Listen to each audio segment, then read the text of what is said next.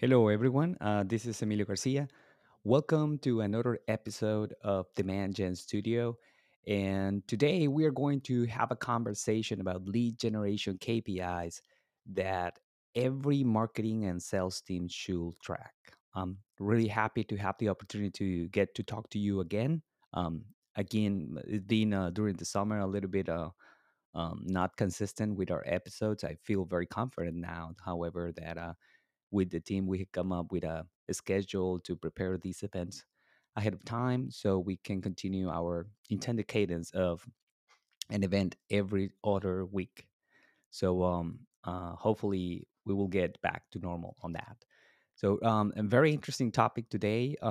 Lead generation in general, as you know, is part of every demand generation program and is something that is the initial step, I will say, from a more comprehensive demand generation effort.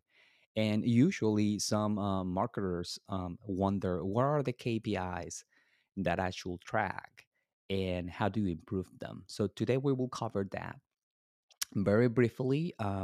KPIs means, for those of you that are not aware of it, the meaning is key performance indicators, and usually they are used to measure the success of an individual or a team. Um, One key aspect or something that happens is that you can have very little or very few of them, but more often than not, you have too many, and that's what we will intend to cover here today. So in the case of lead generation, I want to start from you know far away and move along into other areas as we move through the pipeline. So I will try to cover in that sequence. So the first one we will start with a great KPI for lead generation is conversion rates, and therefore this stresses out something that is quite important from the beginning, which is that you need to have um, some sort of tracking of your actions or performance, usually in a paid media campaign for demand generation programs. So if you have that search ad or that social media ads, and you are just tracking clicks, you're going to be in trouble because there's no easy way to know which of all those keywords and or audiences that you're tracking are performing better than others. So having a conversion rate as a KPI is a great start. And usually, the way that you define it is that you divide the number of what is called conversions by the number of visitors or sessions that you have at your website coming from that channel. It's that simple. Sometimes, what is a little bit challenging though is defining that conversion, what it is. Usually, I like to have a hard conversion, something that is very clear what it means and that has some business impact. Like, for example, someone filling a form or starting a call conversation for the first time, not a repeated caller, or starting a chat conversation for the first time, or any action that creates a contact or a lead on a database. That is my preferred measure of conversion. However, you can have some others, especially if you are building brand awareness efforts or just consideration efforts, some other micro conversions or metrics related to actions that show engagement, right? So it can be number of pages visit on a session. It can be number of repeated visits during a time frame, right? Or just time on site or scrolling through pages and stuff like that. Those are also conversion rate metrics that you can use, but again, they're softer and it's easier to confuse progress on those with real ones like a hard conversion. So, conversion rate is one of the easiest, the fastest one that you can start measuring, and one that definitely I recommend you start measuring from the get go on your lead gen programs. Now, the next one will be the cost per lead. Now, this is a slight variation on that one, which is if you are measuring those leads in the form of contacts coming through a form or phone calls or um, emails being sent, then you want to assign a cost to them. And the fastest way to measure that is that you take the spending, and usually this make a lot of sense when you're doing advertising, especially versus other kinds of efforts where you have to add up the time of the people plus any tools that you have is not so easy. But in advertising, is quite simple. You take the advertising spend and divide it up, and all the leads that you have, and divide that by the advertising spend on that time frame period, and that way you have your cost per lead, right? One of the first things that you will discover when you start measuring this is that maybe internally you don't have a definition of how much do you want your leads to cost, right? And that is the reason this KPI is very important, because it start bringing up those questions.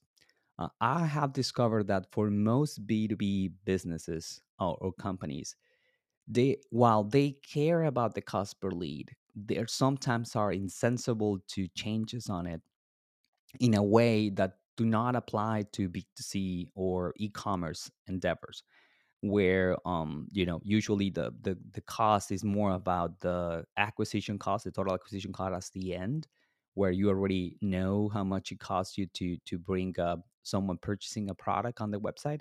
Here on the leads, if a lead cost, I don't know, $100 versus $200, for example, as long as the potential project or the potential customer is worth a lot, like tens of thousands of dollars, then most clients or most B2B companies are going to be in to some extent insensible to that cost, but they want to know it so they can assign an expectation of value. So the first thing that you will discover once you start tracking that cost per lead is that sometimes you will have great conversion rates, but your cost per lead can be higher or lower depending on the cost per click or per action that you're paying for that ad platform, for example.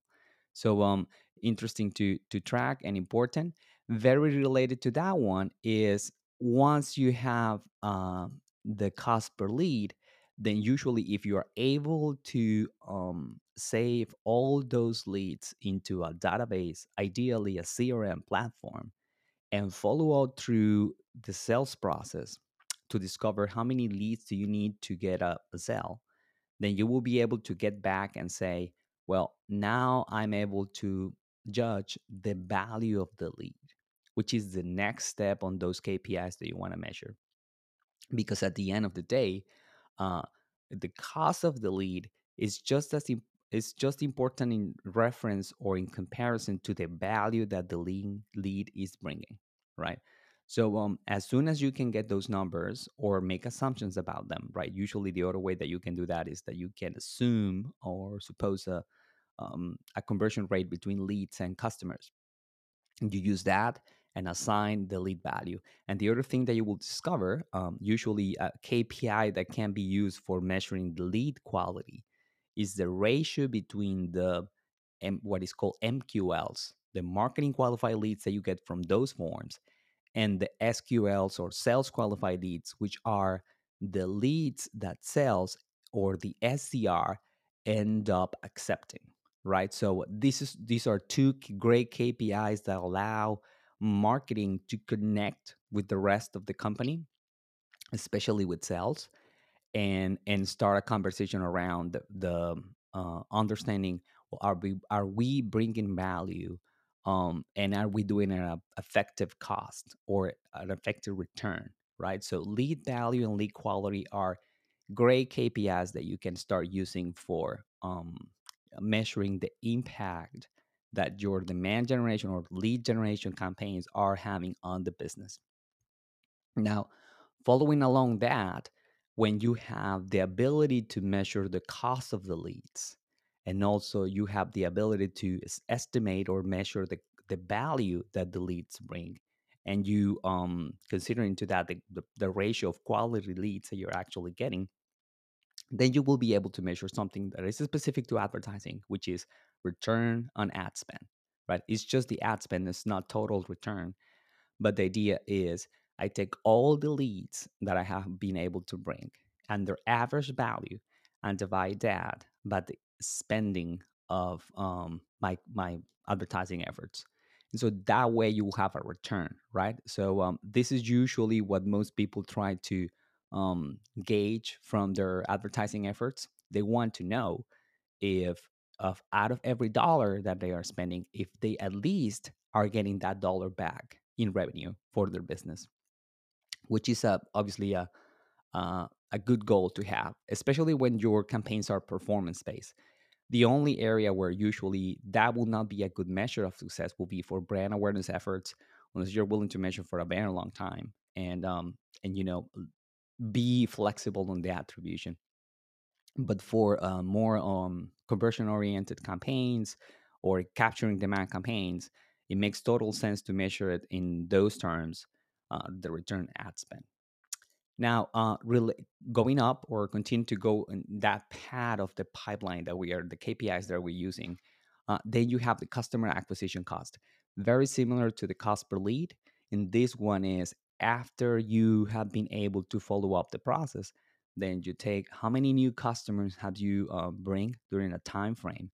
This one is going to take a long time unless you have, a massive budget or you have a kind of business where you have a decent amount or volume of leads and a very high conversion rate from leads to customers, then you will be able to have that customer acquisition cost, which is the number of clients divided by the ad spend, right? And again, here you will be amazed or surprised about the difference that it makes from measuring that conversion rate versus the cost per lead. You will see some differences there because of the cost per click or the cost per interaction.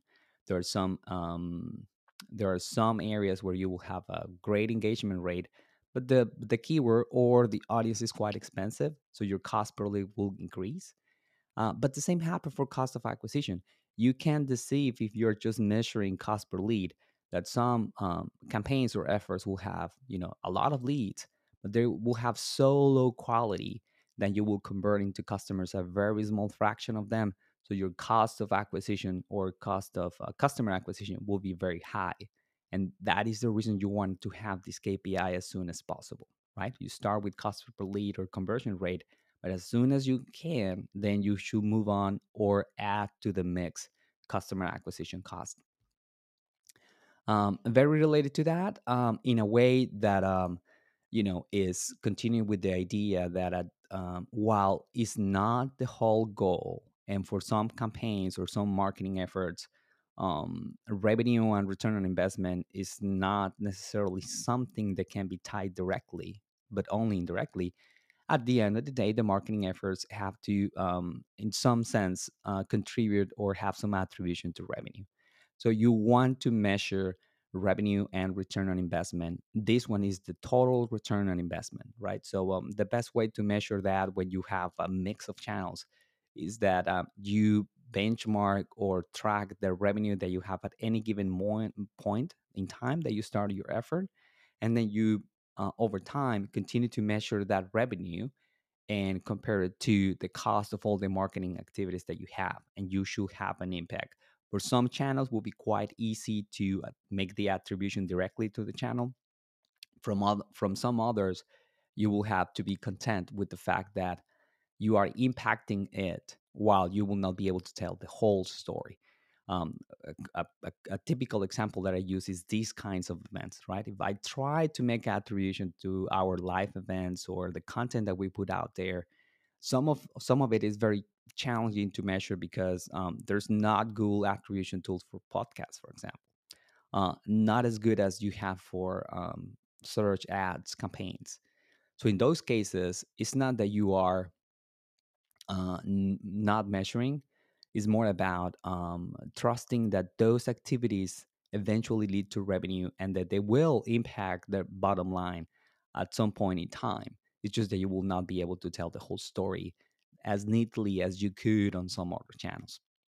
But you want to be mindful of your revenue and definitely compare the total marketing investment. And sometimes it's the sales expenses are included there, right? So it's not just your ad spend, it's also the marketing tools that you're using, it's also the people or the agencies that are helping you to accomplish those efforts.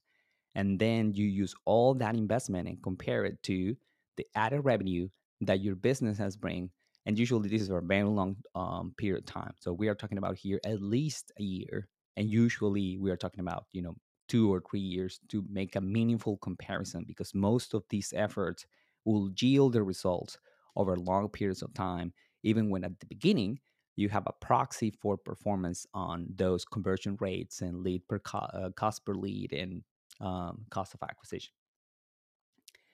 Now, in a similar way, continuing with moving on, one of the challenges that you have to just taking the cost of acquisition for customers is that for some companies or businesses, acquiring that first customer is just the beginning and not the end of the relationship, right? So usually, either you have a subscription model for your product or service, or if you don't have one, you have a process in place to make sure that that client have a great experience with you, and then come back, and the next time that they need the same product or service, they will think of you first rather than your competition. Or you establish some specific efforts to be in front of them and to remind them that you are there for the next time they need the service. So the best way to capture that is through customer lifetime value. And this is important because for some demand generation efforts, if you only compare the added revenue of that time frame against the investment that you did on that time frame, right, that ROI, you might come short. You might discover that you are getting just $1 per dollar investment and say, well, this is not really adding extra value to the company. But it's just because you haven't measured the total value of the customer, right? So if you have a process where eventually a client will keep buying from you for the next 3, 4, 5 years, then your total value in reality an order of magnitude higher than you're usually measuring. So this is another KPI that you want to establish over time. And again, it will take time, even if you are not doing any demand generation or lead generation efforts, because you will need time to measure those numbers. And the way that you calculate that customer success, while I will not show up the formula here, but give you an idea, right? You and this is just averages of numbers. You take the average purchase side of each customer, because probably you will have very different products and services. Sometimes you can customize it or categorize to some specific product lines or uh, categories of services that you have, but the average cost of those services. And then you need to consider the number of purchases that a client will do over the year. And on top of that, you add the profit margin, right? Because the average revenue, that's what they are paying, but not necessarily the profit that you are making. So the total value or the customer lifetime value will be the multiplication of those three parameters, right? The average size of the purchase, the number of time they buy over a year, or if you're measuring over a lengthier time frame, you can use that in your calculations. And finally, your profit margins, right? So that will give you the final KPI that I definitely think you need to use. And as a kind of a summary, now you can see the progression here, right? It's not that the first are important or more important than the last. It will be more about usually when you are starting a demand gen program or a lead generation program, some of those numbers have not been calculated yet. So my recommendation will be to start with the lower end, which is easier to calculate, and start building the implementation blocks so you can measure the rest and eventually have the full picture, right? So you start with conversion rate, cost per lead, um, return on ad spend, cost of acquisition, and eventually return on investment and customer life value. Now, obviously, I have shared some of the more important KPIs that at least I consider every marketing and sales team should track. But how do you go around to improve them? Right. So while that probably will be a whole episode out of itself, here are some quick ideas on a very simple process that you can use to do that. So I have to divide it into steps. I will consider six of them. The first will be to build that pipeline, right? So really build the systems. Usually you will need a CRM or a system of record where you can store the information. It can be done Excel, I guess, in Excel spreadsheet, but nowadays there's no need. There's so many systems available that you can use any of them for free and set it up that way. So build your pipeline so you can track where do you get the leads and what happened to them, and how they continue to bring revenue or value to your company over time. Second step will be you establish a baseline, right? Because at the beginning you don't won't have any reference points. So for the first KPIs, for the ones that are closer to brand awareness engagement, you might be able to get those numbers right away once you start the program. But for the ones that are at the bottom, if you have never done this before, probably you will need to use estimates based on standards. And I think that's a great use of those numbers. But I will recommend against using them as your benchmark, like a hardline benchmark. I believe those standards are great for reference, but at the end of the day, what matters are your numbers, and that you improve upon those numbers over time, not what other companies are having, because your situation or your company business model is unique in that sense. So you establish that baseline, and when you establish it, usually you will discover patterns, right? So you will start seeing that some channels, um, some industry sectors, some company sizes, some locations have better performance or worse performance that your baseline, that your averages. And that's when you start looking for opportunities. That will be the third step, right? You start looking for opportunities in form of those channels that are performing better. Can we put more investment on them? And those channels or those industries that are not performing as well, is there something that we can do to change that? Or we should just minimize the investment that we have on them? It's not different from I joke about it, but from a portfolio point of view, where you lay heavily on the ones that are working well for you, rather than focus on the ones that are not performing better. So you look for those opportunities and start making adjustment, which will be the four step. You start creating experiments, right? So the hypothesis is that this channel is performing better, and if I put some more money into it, I will consistently have the same performance, at least for a time. So you start building some experiments all across the pipeline, right? And you start measuring those improvement. That will be the fifth step, right? So you create the experiments and start measuring the improvement that they should happen. If they don't, then you don't go that route and try something else. If it works, you add it or establish it permanently for your channels or for whatever step on the funnel or pipeline that you're moving, and you continue to do that. That will be the sixth step.